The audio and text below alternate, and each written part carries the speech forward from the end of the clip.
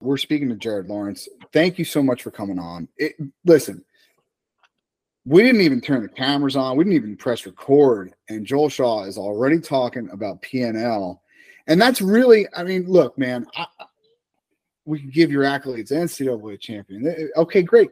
Yeah, but here's the thing. I think your legacy is going to be this Premier National League is really, really interesting to me.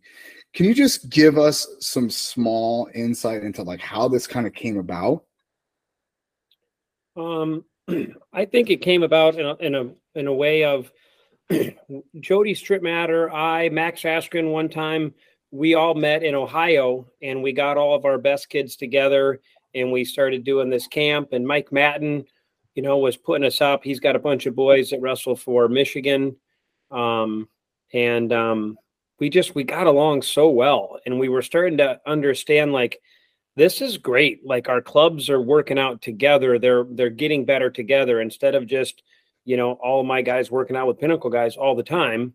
We are now traveling and we're getting in with these other clubs, and we're looking at Jody Stripmatter work on the top piece. And then Max Askren was doing a bunch of stuff and everybody was learning. And more importantly, the kids were getting along.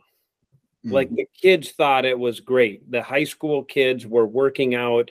They were meeting each other. We were like getting into like gymnastic competitions, like it was a fun experience where we kind of started to look at it and be like, man, we don't have to be enemies to get better. I don't have to intimidate you and shove you out of bounds, to actually beat you and get better. We can learn and we can use each other as strength. So like we started talking a little bit like this is a great little thing going on. And then my daughter plays soccer for a soccer league called the ECNL, Elite Clubs National League. And their stats are off the chart.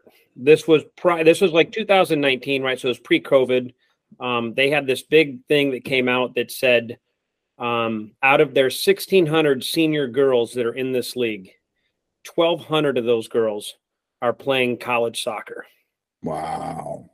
And 800 of the 16 are playing Division I college soccer. And that is the biggest recruiting place to go to for women's soccer, right? Mm-hmm. And that's when I started just like I wonder if this could be possible, right? I wonder if a league could be the biggest recruiting place, ever. So then, we started, a few of us just started chatting. It was like Izzy, and it was Ben Askren, it was Jody Stripmatter, it was myself. And like for a year, we were just talking about the idea of it. Like nothing got done. We were just kind of brainstorming and talking about like, what other teams could we bring in? Could this be real? What can we do?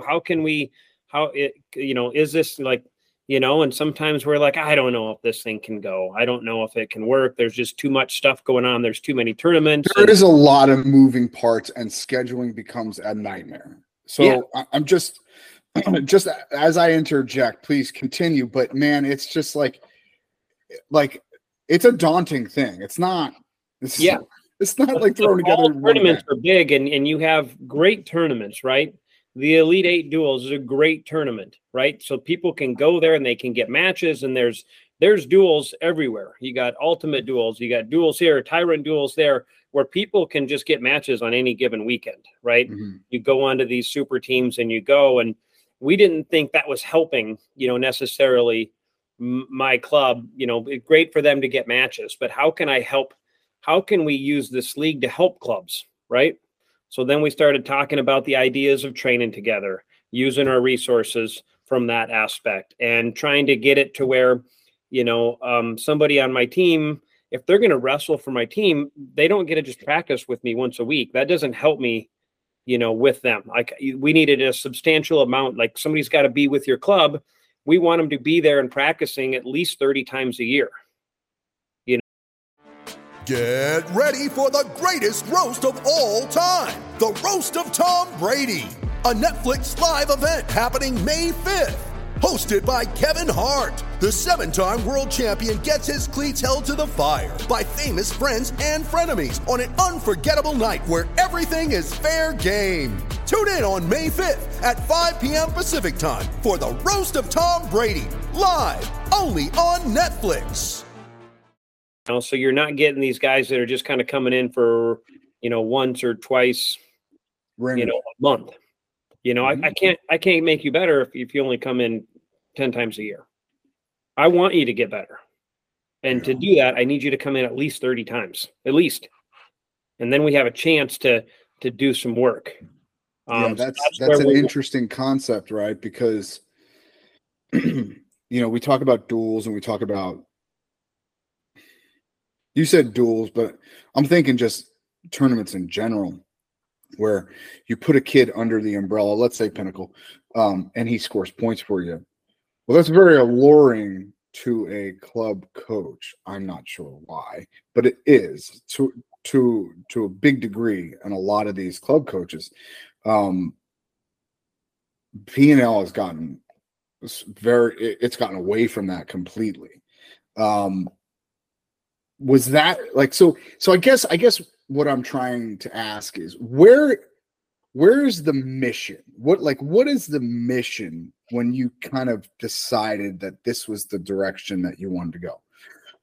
And I think the mission can go so many different ways. Like Sure. The wrestling piece is that's just the piece of it, right? Like we want to get it to where these people you're not going to go to tournament. You're not going to get a minute period. It's 2-2-2. It's full youth, middle school. It's 1.5, 1.5, 1.5. There's no O2 barbecue. You don't get to spend $1,000 and only get 2 matches. That is not it. We're about development. So every tournament we go to, it's a minimum of 4, right? We're going to find a ways to do that. And as we get bigger, it'll get easier. But that's the wrestling piece, right? And then utilizing each other, different skill sets, right? When we had our youth event last year, right? It was just year 1. We didn't have a whole lot of events. We had it to where high school kid or the middle school kids, they had to work out afterwards, right? So all the middle school kids, we wrestled on one day and we worked out together the next day. And I think the mission would be like I can go out on that mat and I will wrestle you and I'm going to put it on the line, right? I'm going to throw everything I have at you. But after that, I think there needs to be a respect, right? Like I should be able to shake your hand and you beat me, right? You got me. But I want to be able to shake your hand and be like, that was a great match. That was fun. Like we don't have to. Wrestling is so combat related that it's like you hate the guy. Like you just beat me. I don't ever want to talk to you again. And I don't want to see you ever again. Right. And I just don't know if that's the right message. Like it's hard enough as it is. If I kept that attitude, Larkin and I are never going to talk to each other, and now we got our kids wrestling each other. And I spent time with his kid at Pennsylvania working with him on a 2-on-1. Like, that's really cool. That's really special. I think that's stuff that we can do that we don't, that it just is not the norm. So we're trying to break a culture, I think would be the mission, is we're trying to really develop kids. And I hope that these kids understand, whether they're middle school, whether they're high school, whether they're youth, like every person can be, a way for you to get better. I hope that you guys train together and just like it and enjoy it. Yeah. Okay. But we didn't grow up like that, bud. We didn't. Where did the paradigm shift for you? Was it coaching? Yeah, I think it was after I got done competing. After I got done competing college, right? And there was still some people that I didn't get along with that didn't want to train with me at the Olympic Training Center or something like that. But some did. I got along with guys like Eric Larkin, Jared Frere. We would work out all the time, and we liked it, even though we're going to have to duke it out for a world team spot. But when we're working out together, it was fine. And then all of a sudden we started hanging out afterwards, after practice, right? And you just understand it. I don't know. It just was, I just don't think you need to be enemies to be able to, even though you're still competing for the same title. We were using each other as a skill set. We were using each other to get better. Both of us, we were using each other, but we're just I think you can work together and we'll get to the top faster than we are trying to be selfish and by ourselves. That's just one piece of the P&L. The other piece is the network side, right? Like, how do we get it to where one of the greatest things we did P&L Chicago for high school last year. This was a true story. And the dad came up to me and he goes, it actually took my breath away. So we had a guy, his name was Zach Hansen. He was wrestling a guy from M2 and he lost because he got ridden out, right? We didn't get out. It was a 1-point match. And 5 minutes later, the guy, Zach, was sitting by me and his head was kind of down and he was just kind of sitting behind me. And I think I'm coaching another match and he's looking for some of my support, but I'm coaching another match. And David Taylor, it was his guy that beat him. He came up to him and he slapped him on the back and he sat there for about 5 minutes with this kid. And he actually was giving him, I kind of looked back over my shoulder and I'm like, is that David Taylor telling my kid what he shouldn't have done? Because that's really weird, right? One is David Taylor, right? Yeah. 2, he does not need to tell my guy how to work on bottom, but he did it. And I think he did it because we understand that there's a bigger thing here at picture, right? There's something bigger going on. And it was freaky how awesome it was. And parents were like, I've never been to a tournament like this. They were like, I think it was because we saw all you coaches talking to each other and laughing and learning and adapting that the parents started doing it. Like they were just sitting there watching a match and this other kid from a totally another club, right? I don't even know where it was from. He came up to one of our dads and was like, hey, which one is your kid out there? And he's like, oh, my kid's, out on mat 2. And all of a sudden these 2 parents just started talking. That's the beauty of it. Like network. Now, maybe it's not going to happen, overnight, but how do we know that those 2 people might have something in common in like the real work world, right? Where it's like, hey, I'm in the same line of business. Like I have a way that I can help you and you can help me. Like, hey, here's my card. Like the P&L network could be so massive and so incredibly cool that like, let's say we have kids that just got done with college, right? I have a couple wrestlers right now and maybe they want to get into some job field, an engineer or something like that. And I would love to be able to reach out to all the P&L people, like all the coaches. Like I have a pretty good idea of what a lot of my parents do for a living. Sure. Sure. Kind of learn it over time. Yeah. And you have people. You spend time with them. You spend time on the road with them. They're in your wrestling room. They just, you know them as humans. You're talking to them. Yeah. I just think that would be cool for I'd send an email out and say, hey, I got a guy just graduated college. He's looking for an engineering job. Does anybody have any connection? Everything is connection based. Sure. That's all you need is a connection. Like, boom. Yeah, I work for this company. I'd be happy to look at his resume and throw it into the thing. And then that's all they do is they just go in there and say, hey, this guy's a wrestler. He is going to outwork any other resume that you have on there. He will outwork that person. I want that. That should go to the top. Yeah. You know what I mean? Because the wrestling world is tight.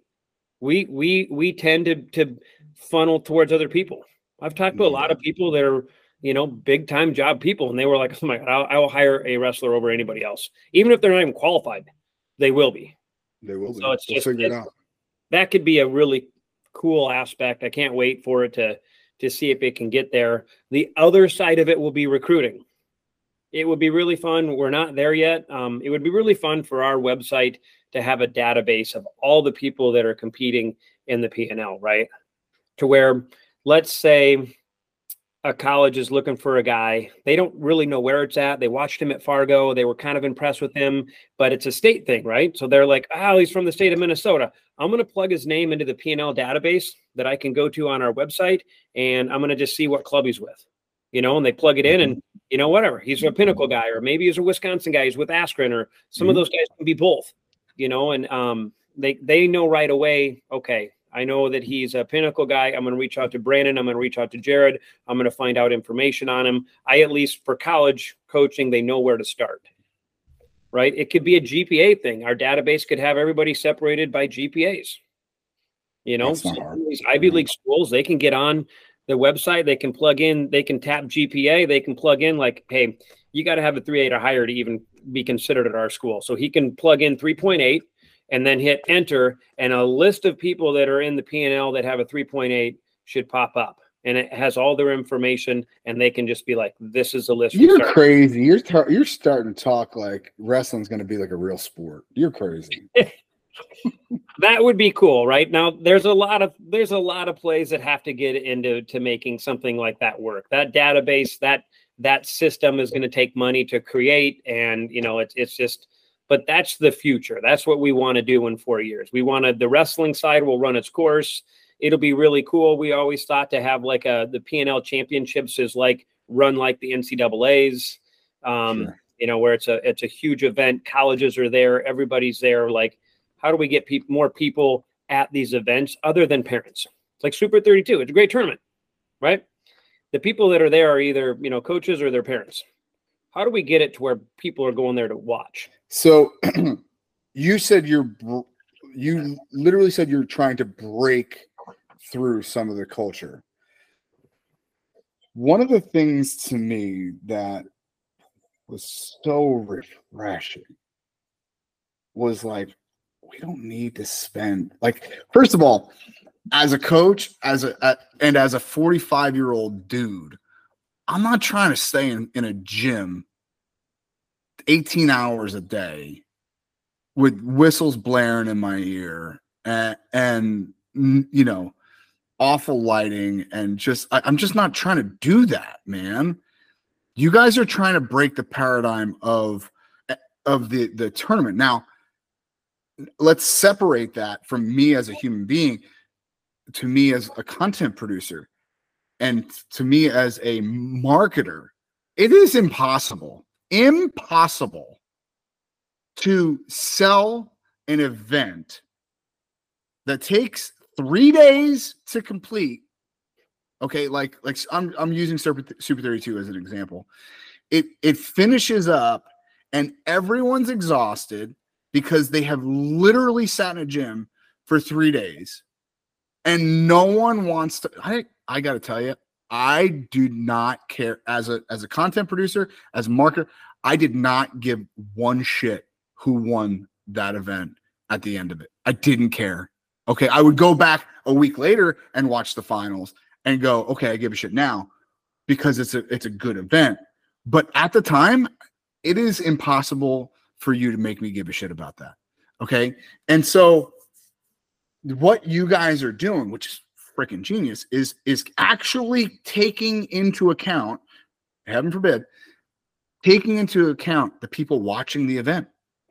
Crazy thought, I know, but it's so refreshing, man. It's really cool to watch. And I guess there's not really a question here, but if you could just expand upon that, that'd be great. Well, nobody wants to be in the gym. We had some numbers that we had kind of figured out, and we figured out that like 6.5 hours is really the max that we need to be in a gym. Nobody wants to be in a gym longer than that. I mean, I go to Tulsa Nationals every year. 8 in the morning I was there till 11:30 at night. Mm-hmm. Like, we're not doing that. That's not going to happen. Now, we might have to run some events that are 2 days, right? Yeah. Like our P&L Chicago event, it's 2 days. We got to do 4 hours on Friday. We'll finish up on Saturday. We're going to start at 10 a.m. and we'll run all the way through. It'll be a little longer just because it's going to go from 10. We got final set. We're going to try to make a little production out of it in that aspect, right? So there'll be some downtime in the middle there. But like all of our regional events, like we need numbers set to where we know how many mats we need to have to where that tournament is done in 6.5 hours. And it's going to take us some learning. We're not tournament people.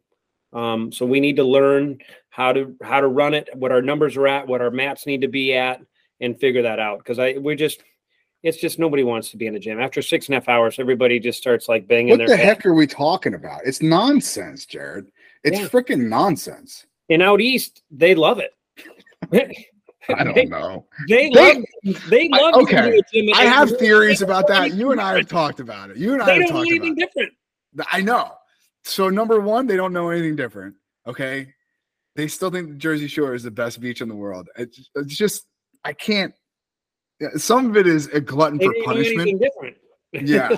You don't know what you don't know. Yeah, So we're sure. going to try that. We're going to do our best to do it, and that just means we have to, like, these tournaments are about making money, right? They want 3,000 people paying $100, and that's how they make money. Yeah. We're basically capped almost at 400. Yeah, Right. So it's interesting that you say that, right? Because here's the truth, and nobody wants to talk about it. The only way to be fiscally viable is for tournament management is to be the puppy farm that is 3,000 people at an event. Okay. If you go the other direction, look at Elite Eight duels just for an example. Okay. Because I happen to be very close with Cliff. He loses money, right? Like, Yeah. He has no problem really saying that either. He knows, number one, that it's a great event. It is not good. It is great. Okay. Like, they are literally, and even that one gets a little lengthy, but whatever. Okay. It is run. It looks clean. It's run real well. There are, like, if you're looking in the background, you see covered tables. It's not a mess. It's really, really clean, but the cat loses money. Not too many people you can talk into, okay, having a Chittum and Fretwell, they're $8,000 in the hole before they start. So it's really hard to impress that. Now, the P&L will make their money in other ways, okay, which affords them the luxury of, like, hey, I don't give a shit if only 200 people are here. That's kind of what we're looking for, right? Yeah. I mean, that's a great thing, right? Like, so if we can make this a thing that is sought after, and then by sought after, now it's people want to pay to come into it. Well, now it just makes all the sense in the world to me. Yeah. Yep. That's the idea. You're catching on. I know it. Is there, speaking of making, wrestling and getting fans there that aren't necessarily just parents, is there a model or other sports that you're looking to as to how to attract these new viewers? Not to do that aspect of it. We are trying to follow a little bit of some of the some soccer leagues of what they're doing as far as apparel and different ideas to try to bring in some things, but theirs is even different because they're bringing in 5,000 people an event. Right. Mm. They have soccer fields everywhere, all over the city and that kind of stuff. Right. So hotels can be an option, you know what I mean? Something, stuff like that to where you can kind of work out and get some things going. But as far as bringing fans in, we got to have the event that it's got to be, the production side's got to be awesome. It's got to be something where people are like, that was awesome. And I'm sorry to interrupt you, but it also has to be digestible. Okay.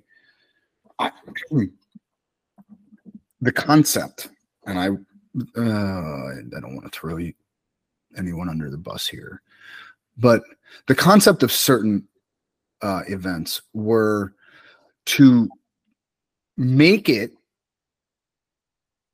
consumer friendly. It is every decision that is made in the sport of wrestling. Almost every decision that is made in the sport of wrestling is made for and by coaches and athletes. Period. The end. There is never a thought of the consumer. The problem that I have with that is that we constantly bitch about nobody coming to watch our events. And yet here we are, never concerning ourselves with the people that we're trying to get in the door. So how, okay, you said the mission statement goes in a lot of different directions. How much time, energy, and resources do you think that the P&L can spend towards making a digestible, consumer-driven product? These are good questions. These are questions that I do not have the answers to. But let's look at it, right? Let's look at the UFC. right? That's the closest thing to combat that's close to wrestling, right? And they bring people. They bring fans, right? And we have some people that are really in that connection, right? So I think that's where we need to try to use our resources in some way, shape, or form and make it a show. You got to make it a production, man. Sure. Those things are a production. If we got to bring Cormier in and have him MC the duels we do next spring, then by God, that's what we got to do, right? And make it fun. It's got to be exciting. We need fog. We need lights. You need darkness. It's just got to be a production side. That's the only way you're going to get random people to go there and watch. And just got to get big enough. I mean, when the UFC first started, nobody really knew what it was at. It was just MMA, and there was jiu-jitsu, and there was these other things that weren't bringing in necessarily that many fans. And then all of a sudden, voila, now they're all sold out. Yeah. It's interesting. I think the turning point for UFC was the Ultimate Fighter. Could be. How fun would that be? How fun would it be? This is stuff that we've talked about, but it's more or less like not getting into it. How fun would it be to do a draft? Let's say we get a bunch of wrestlers in and we do a draft where we're just it doesn't have to be a pick. It can be an automatic draft. Everybody's given a ranking system, and then all of a sudden you take all the coaches. Brandon gets a team. I get a team. Jody gets a team. David Taylor gets a team. Mark McKnight gets a team. Askren gets a team. Max Askren gets a team. Cormier gets a team. And you have you got to figure out the right numbers, and the weight class thing would be really goofy, and that's where we kind of got thrown off. But we have actually ran the idea of the Ultimate Fighter in a round, in a way of hey, it's a week long. I get these guys for 1 week, and I'm going to try to do whatever I can with them. Yeah, me as their coach, but I have some Pinnacle guys that are also going to be on. Max's team. Yeah. You got to beat them. The tricky part is coaching against them. That was one of the things that we're I don't want to coach against one of my own guys. Yeah, we got to get past that. So it's just a sport. We got to get past that. That would be really fun, right? Running a live draft so now it's not a Pinnacle team, right? It's just, I got a bunch of different people on these team, and these guys are working out together and they're growing together. It's like one big family. Like I said, it's endless where it can go. I mean, we could have a 32 team draft. Sure. And just make it really, really fun. Yeah. It's like March Madness of wrestling, but in a fantasy draft that's real. Yeah. And also they don't always have to compete just in wrestling too. Don't kid yourself. I would absolutely love to see an obstacle course type thing or, something of that nature. That'd be cool, man. That'd be a lot of fun. But I think, I think I'm letting the cat out of the bag a little bit here. I'm going to be working, pretty closely with PNL on the content side of things. You mentioned, I want these parents to get together and talk to one another. And well, guess what? I want to be there when they do. I want to be there. And so that to me is the interesting part of it. Seeing how these kids react to one another. That is the gold to me. That is the, watching how they kind of bond throughout a weekend. Dude, when we went to a P&L event in Tempe or, in Arizona, Phoenix-ish area. And I'm telling you right now, my kids fell in love with all the kids there, and they're they still chat on Instagram and Snapchat or whatever the heck they do. But it's it's not, it's wrestling's the vehicle. Wrestling's just the conduit, right?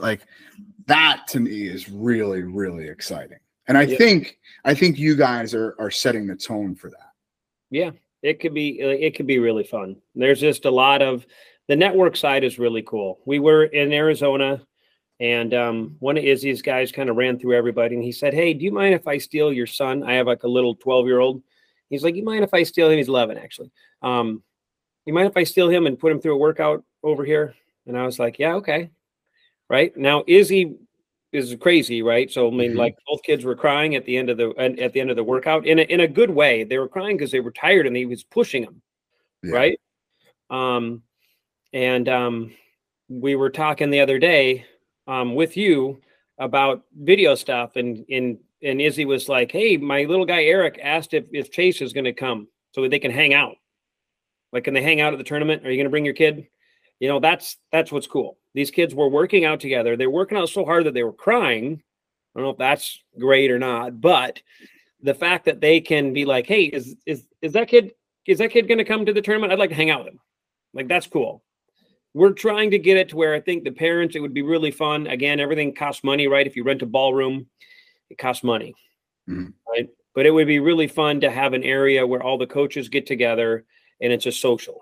And all the parents like, come to the social. I want you to talk to Daniel Cormier, right? He's really funny.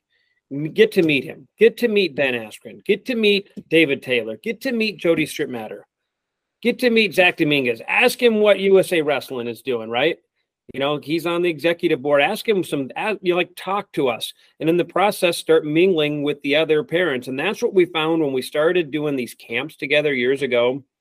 I have parents that are like really, really close with like Bassett's parents, right? It was just, the parents were great.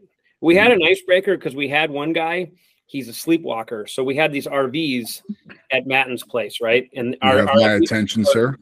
My RVs were right parked next to each other. They're the same RV basically, right? Well, we have a guy. I'm inside. Matten was like, hey, I got a room for you. I was like, sweet, great. The next morning, my buddy looks at me and he goes, hey, do you see those Pennsylvania dads that are looking at us like they want to kill me? And I kind of look over and they look like they're like eye mugging us, right? And I was like, yeah. He goes, well, I slept walk into their camper last night and laid down with one of their kids.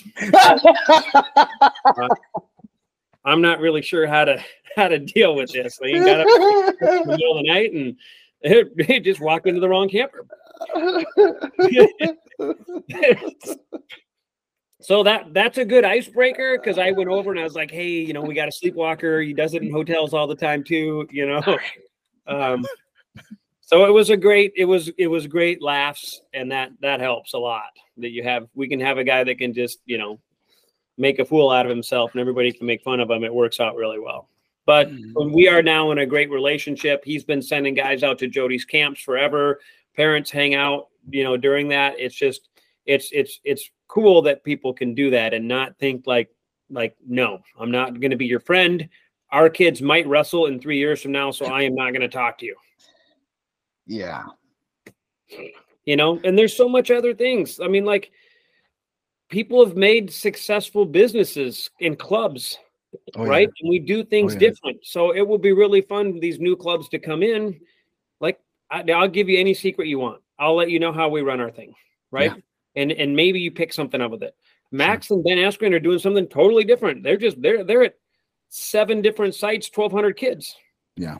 How are you managing that? I want to learn how you're managing all those kids. What's your database? What are you doing? They take roll of 1,200 kids. You know, they have people coming in and swiping their phone in, and it buzzes them in, so they know who's in practice. Like, that's cool. I want that.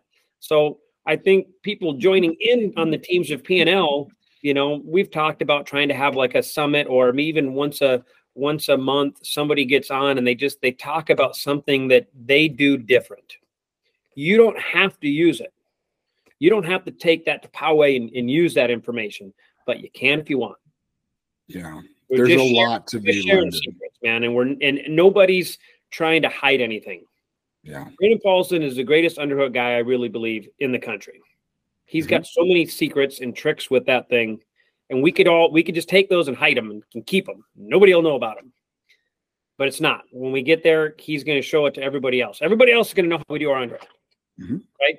But you know, we're going to learn how to stop Ben Askren's funkiness too. Like, hey, you know, if you want to beat that, you just got to do this. You got to, instead of going cross ankle, you got to go inside cross. You got to pull that out, and there you go. Like, we're over our egos, basically. Yeah. What you're explaining here sounds more or less like a wrestling utopia of, hey, it's solving so many problems. And as someone who's at a club that is not at the level of all of the other schools in the PNL. What would you say to somebody who runs a club like that? That's like, hey, how do I kind of take part in this? Yeah. Just give us your information. Not easy. Just like that. Huh? We got to grow. We got to get better. Like we're not shy with it. We got to look at demographics a little bit, because we don't want, one of the things that's nice about the clubs is, and this goes from like where my daughter's soccer club, right? So in Minnesota, they are the only club in the ECNL league. It's called the Minnesota Thunder Academy. Mm-hmm. They're the only club in there, right? So because they're the only club, and that ECNL league funnels anybody to college, like 75% of the girls that are going into college are coming from that league. All the girls in Minnesota are eventually going to try to get to MTA, because if they want to play in college, and as they start getting into high school and they start developing and getting better, and they're like, I think I want to play college, they're all going to switch over. They all will end up going to that club. And that's what's nice about the clubs that are getting in now, right? Is as this thing can grow, it could be a very big asset for your club, because now let's take San Diego, right? Mm-hmm. There's probably all kinds of clubs, right? They might be smaller, more than a handful, yeah. They're trying to grow and they're trying to do this. Mm-hmm. This is how you protect your club. You get into the P&L. And now all these other people from San Diego that are like, God, that P&L league is really doing a good job. I guess we're going to have to get in with Poway, because they're the club in San Diego that's a part of this league. Sure. Yeah, it makes all the sense. Help the coaches protect themselves a little bit. Mm. Will the P&L always be? We can't bring too many in from the same area, if that makes sense. Of course.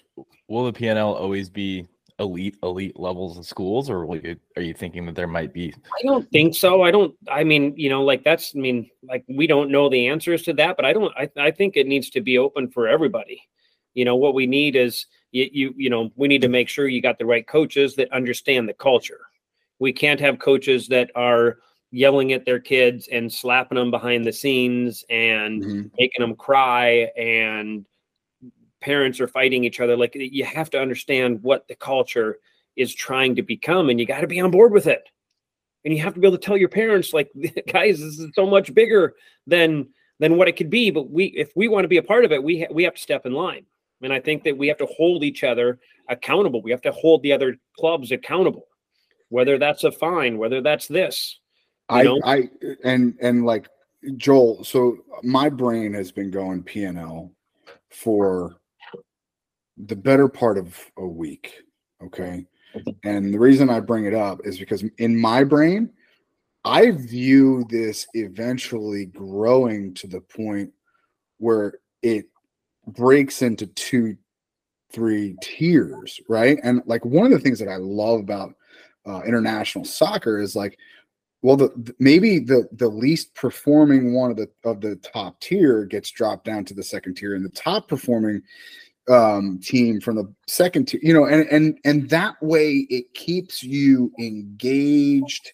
It keeps you, I don't know, engaged is probably the only word I can think of to, but engaged on the progress of winning as opposed to just winning.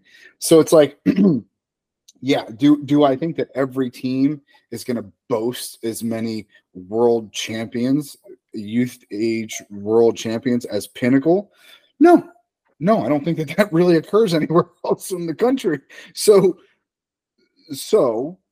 how do you continue to keep these people engaged and excited and I'm sure I'm not answering for you, Jared, but it's just an idea that I thought of, like, man, that's a real interesting dynamic that can be added pretty darn soon with the advancement of the league. Smaller clubs, right? Yeah. Sure. You have 150 kids, you don't have 1,200 kids.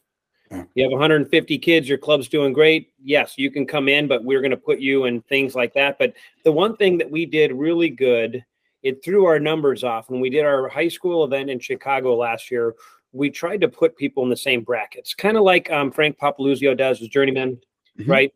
You're trying to put people in similar Pools. brackets. Yeah, pools. The problem we did not foresee when we were doing the time log through track, they take into consideration like, okay, well, there's going to be a bunch of pins here and there. We didn't have anybody pinning anybody.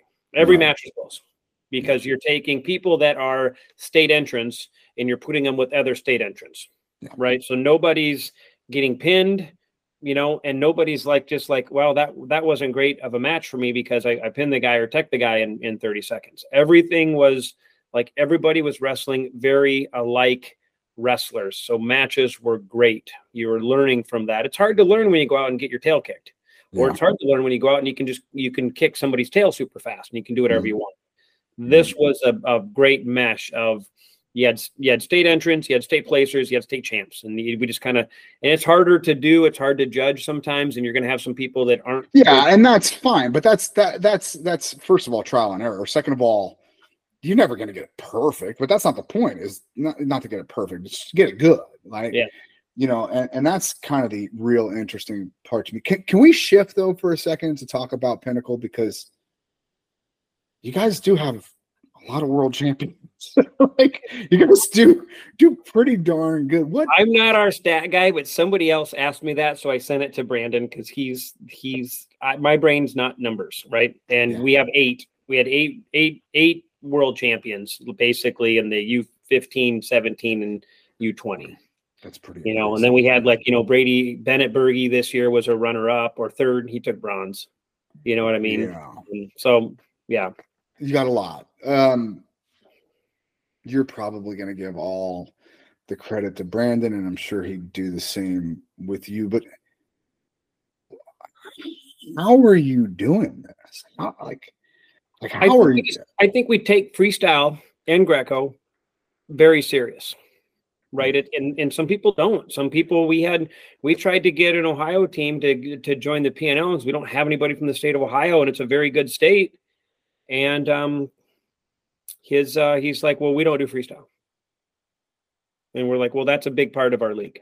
Like, we want to support international wrestling. Like, we want to support freestyle. I think it's very interesting take on it. And what I mean is, when I see youth wrestling, right, I'll just use my kid as an example, you can get into a youth wrestling match and there's one takedown usually right away in 30 seconds. Sure. And then that kid will tight waist chop ride for another minute.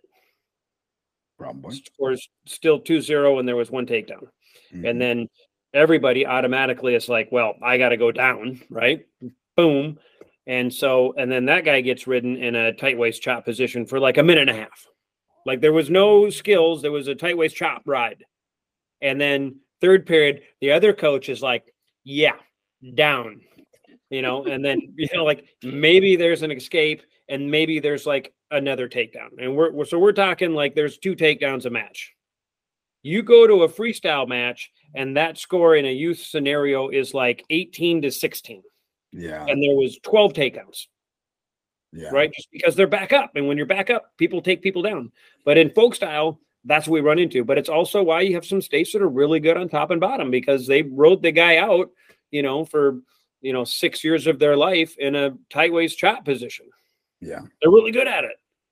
Right. So, but we sat back, and when we first started, and we said, you know what, I think freestyle and Greco is a huge asset, and we're going to take advantage of it. We're going to learn how to, when you really think about it, your position when you get in on a shot in freestyle, your position has to be so much better, have so much more perfect. Otherwise, you're going to get flipped. You're going to get rolled for 2, right? Yeah. And in folk style, sometimes you don't get challenged that way. It's getting there because there's so many scrambles. There's so many different things that you can do now. But if you look at it from that aspect, it's great, man. It's really good. So we take it serious and we really work on it. And we're actually going to even do it earlier this year. As soon as we're done with state, we're switching straight over instead of waiting until like mid-April. And we're going to try to get our P&L league to do freestyle and Greco earlier. And so all of them will hopefully make that shift. As soon as you get done with state, You take whatever time off you need and you come back in, and the beauty of it's a different sport. Yeah.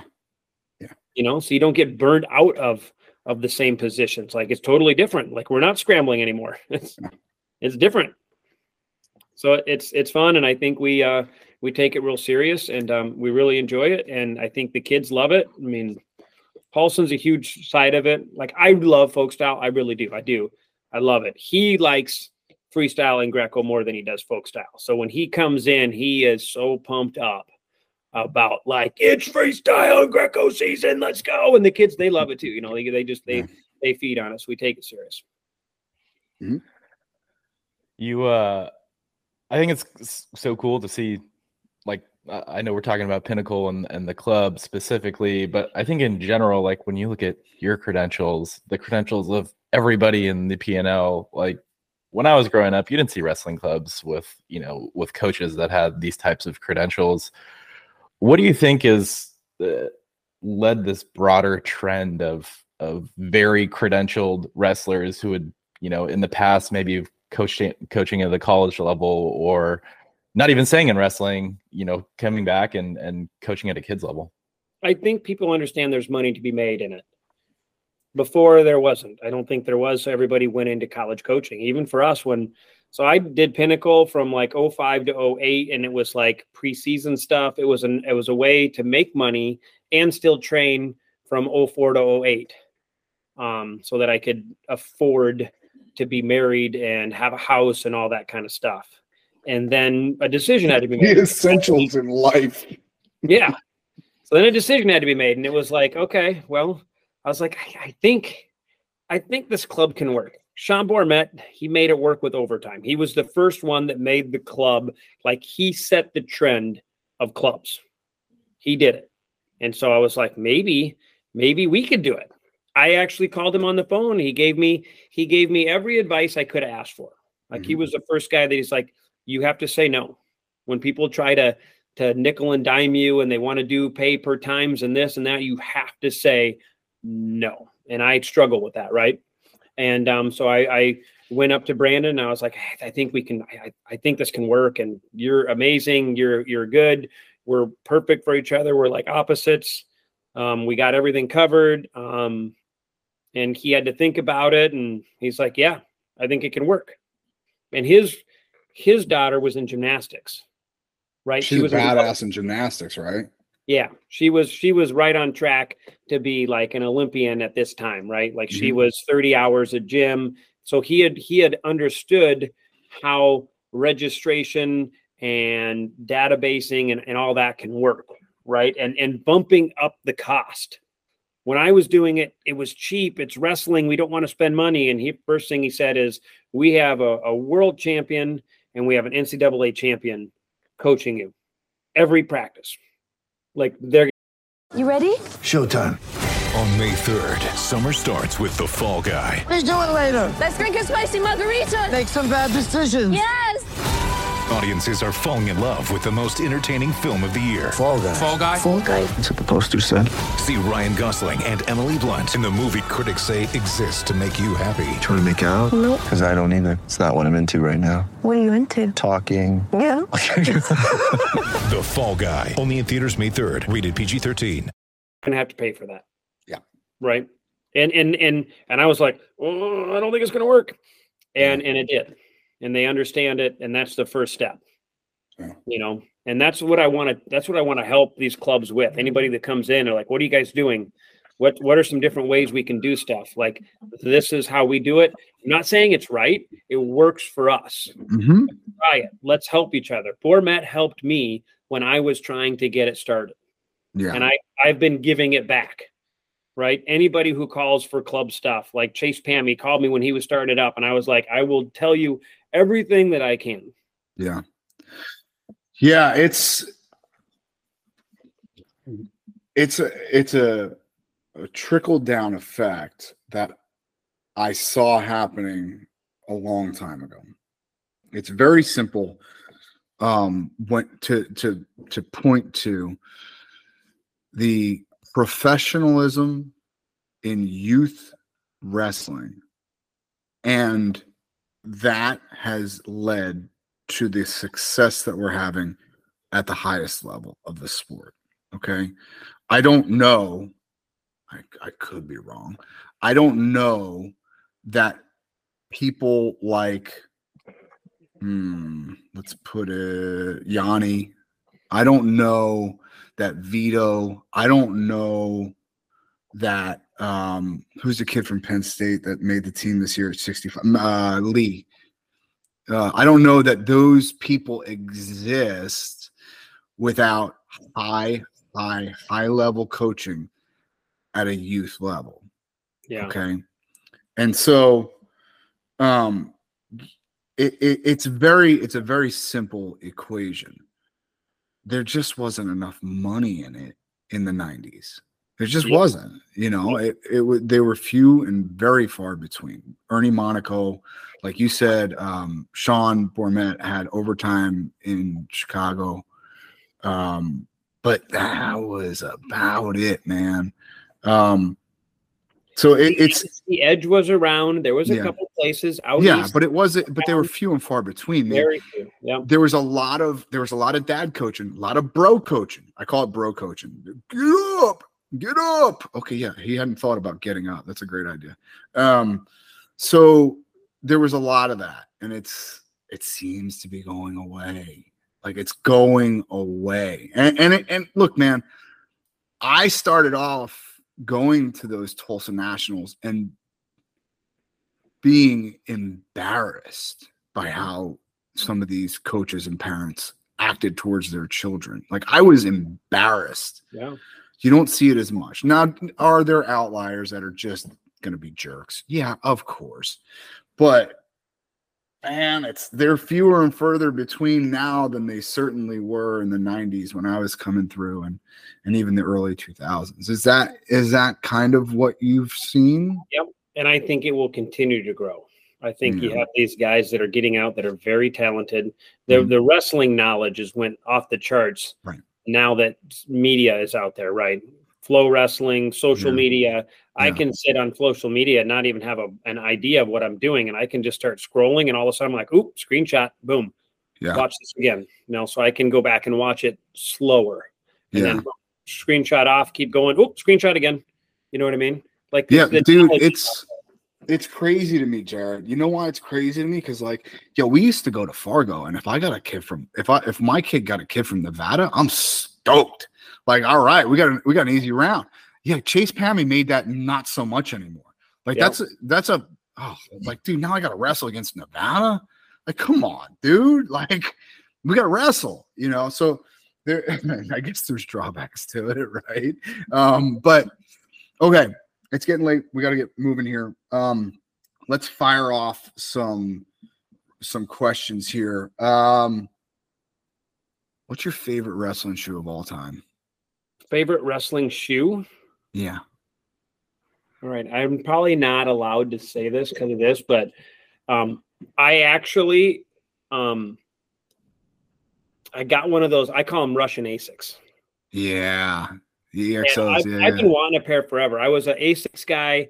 I called up, was it Nick Gallo, and I was like, hey, I need to get a pair of these. How do I get them? He's like, we can't get them. And I'm like, how do I get them?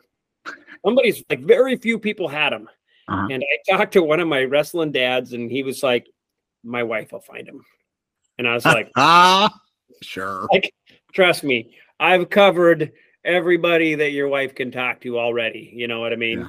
And then he called me literally 1 hour later and he's like, I got him. What size you want? It's really tricky though, because the sizes are in centimeters and they don't have regular sizes. And we're on a Japanese eBay website. I can't read it. I don't know what's going to happen. It says 2 million, young, or whatever. And I went through with it because I'm like, I got to try this. Sure. And my email that I got back, I should forward to you. I have it. You can't understand it. It's in Japanese. That's great. And I was like, no way this is happening. I just spent $200, 100%. This is gone. It's $225. They're gone. And 10 days later, they were at my house. Yeah. Yep. Yeah. And from there, literally everybody started having them. I was like, oh my God. right? Yeah. But I can only wear them I only could wear them when I was at we have Pinnacle, and then I built a pole barn because everybody wanted privates, and I didn't want to drive 30 minutes in for a private and 30 minutes back. And I'm trying to manage time. And some people want to go in the morning, and I can't do that. So I built a pole barn, and I have a wrestling space that's probably it's 25 by 40, right? Wrestling room out there. It's heated, so I can do stuff in the winter, and I wear them out there. All right. I like it. Nike. I only wear Nike right now. Got it. Hold on. All right. This is a good one for you specifically. Better body type for wrestling, long and lanky or short and explosive? Dude, I'm a long and lanky guy. Long and lanky. We got so much leverage and snap and space and clear and whatever. And those short guys are going to come in and they're going to try to get in real close, and you just got to keep them away and keep snapping them down and post, snap. And then they can't get at you. It's like when the guy that has the longer reach in boxing always wins. Paulson might disagree with you. He will for sure. Yep. I'm going to have to talk to him about coach, that. Man, I'm going after long and lanky all day long. That's why Paulson and I are a ham and egg special, is that I don't know how to wrestle power. I've never had power in my life. I've had length. I've had speed. Yeah. I can't comprehend how to wrestle in a power position because I'm not there. Now I think I understand it. Every coach thinks they got all the answers. Intellectually, you understand. Never been in that position. Yeah. I really don't have the answer for that. Yeah. Right. So when they want power, I'm like, you know what? I can sit here and I can try to help you, or I'm just going to give you to the power guy, short, stocky. He's going to actually work with you to get your hips underneath and get strong. Way smarter. For me to get my hips underneath is really hard, man. I'm just going to go in one corner. Yeah. Okay. Best form of cardio that is not on a wrestling mat. Well, I hate running, but I think it's the best. And that was because Jay Robinson made us run all the time. And he said, you know what? Nobody likes to run because it's too hard. That's why we're going to do it. Because nobody else wants to do it. Right now, I think there's different ways that we can do different things now. We're getting smarter. There's ellipticals and there's bikes now that you can do and get great cardio workouts without pounding your body. But back when I was around, man, we ran a lot and I felt like we went more hard, but maybe it's just a time change and everybody's too good now. So it looks like hard. It's tricky. It's tricky. But nobody likes to run really hard all the time because it's hard. Yeah. But so is me included. I can't stand it. Okay. If you had a magic wand and could change one thing about the sport of wrestling, what would it be? Oh boy. Man.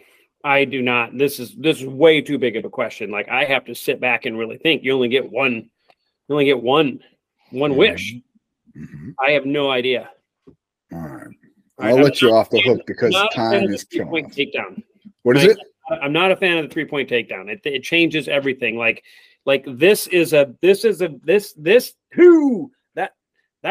part of our sport. My theory, I tried to get it out as much as I could. My theory was it was simple. I thought this was a simple idea. I threw it at people and I'm like, you got to bring it to the people who are making decisions. Nobody did. So here was my theory. Everything stays the same. But when I go like this, optional start, and I cut you, he doesn't get a point. Yeah, that's fair. Everything else stays the same. And if I want to ride you and turn you and you get out while I'm riding you, it's not like he can't do a tripod and then I push him away. He gets a point for that because he earned it. If you go out of bounds and I say, hey, ref, I want to go both up, where he didn't earn his escape at all, he gets 0 points for that.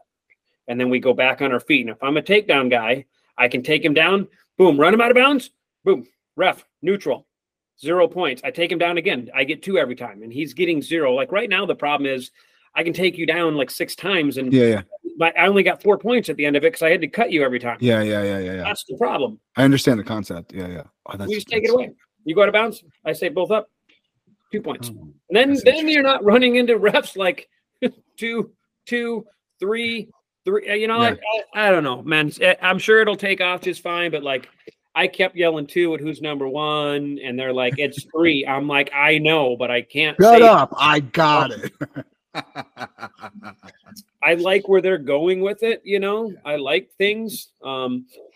I love the push out rule. I love some of the things that freestyle does, where they engage you, where you can't stall. Yeah. There's no more stalling. There's no 1-1. There's no 1-1 where neither one of us are going to do that. Who's number 1? Great. But like Fellers was saying, man, when he was tweeting about it, like, how come there's nobody doing anything? Yeah. Like first period, there was a lot of 0-0 first periods. And I get it, because you guys are all good and everybody's trying to feel each other out. But man, that's one thing about no overtime that changes everything, because somebody's always behind and they always have coming. Yeah. You're never just going to be like, well, it's 2-2. I don't really want to make a mistake. It's 2-2. Somebody's losing. Yeah. Somebody's coming after somebody. I love that. Yeah, get it done in 6 minutes. Period. The end. Yeah. There's something to that. All right, Jared. It was great to speak to you. Looking forward to P&L Chicago. Is there any way people get a hold of you? Maybe pick your brain about clubs. Yeah, like our information's on our website, pinnaclewrestlingschool.com. My cell's on there. Our email's on there. I'll help anybody, man. I think it's really, really fun. I don't know if I'm gonna help anybody. I don't know if I'm gonna help everybody in the state of Minnesota, but yeah, I got it. Thank you very much. Awesome. I love it. I'm glad I made the decision to do it. Or you're not gone every weekend. It's a different system. Yeah, I hear you. All right, brother, man. It was great to speak to you. Thank you so much. All right. Later, brother. Thanks, Jared. See you guys.